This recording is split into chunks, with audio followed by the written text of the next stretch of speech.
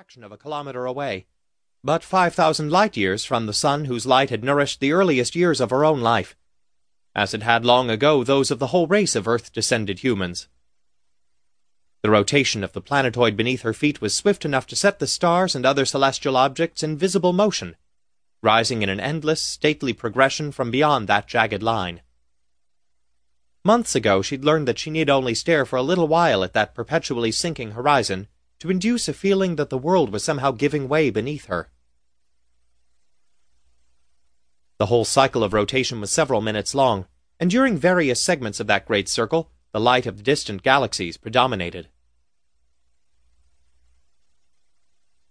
Looking out as it did over the landing field, the commander's office window offered a view of several robotic interstellar couriers, poised for quick launching. Each was sited in its own revetment, widely spaced along the near side of the artificially flattened surface that served the base as landing field. Half a kilometer away, on the far side of that field, set into a naturally vertical wall of rock, were the hangar doors through which arriving vessels were admitted to the interior docks and berths that had been carved out of the rock into several subterranean levels of hangar space.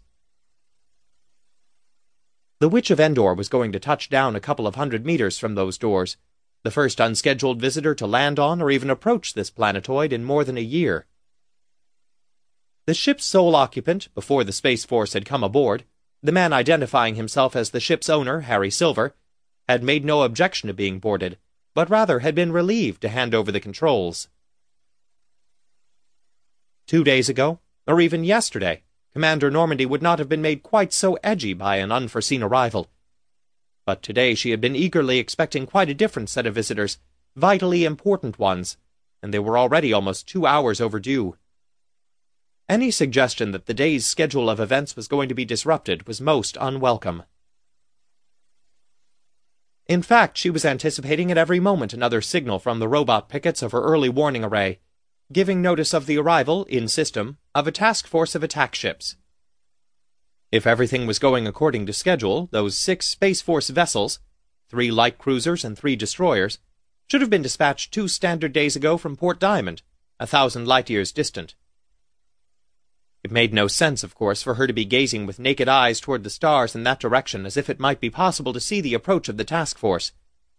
But time and again she caught herself doing just that. Commander Normandy's second-in-command was a diligent lieutenant colonel named Kodark, but her adjutant was an optoelectronic artifact, a computer program, sometimes classified as an expert system, known as Sadie. Sadie's usual holostage persona had a vague, but no more than vague, resemblance to the commander herself. At the moment, Sadie's head was visible inside the larger office holostage, looking out with a certain expectancy on her pleasant virtual features, as if she could be curious as to why the old lady should be somewhat on edge today, and should stand gazing out the window at nothing much at all. In fact, no one else on Hyperborea besides the base commander, not even virtual Sadie of unquestionable loyalty, knew that the task force was scheduled to arrive. 3 light cruisers and 3 destroyers ought to create quite a stir among her people when they showed up, and that would be time enough for an announcement. The transparency through which Commander Normandy stared at the universe was an extraordinary window, even for a port in space. It had been formed of stack glass, 10 centimeters thick with protective elaborations. And what it showed her was no ordinary view. What she saw, in concrete, mundane terms, was the above-ground portion, which was less than half the whole, of a human outpost, set in rather spectacular surroundings on a minor planet in orbit around a brown dwarf, which in turn was only the junior member of a binary star. The dwarf, not quite big enough or hot enough to be a real sun, had in the commander's view the apparent size of Earth's moon as seen from the surface of the cradle world. Its light, dull red, dim, and often depressing, came in some of the station windows, whenever as now anyone wanted to look at it. Generally, the majority of the 4 dozen or so people on station preferred virtual scenery. Green hills, tall trees, blue sky, and shining water, easily generated on screen and holostage, when they wanted any at all.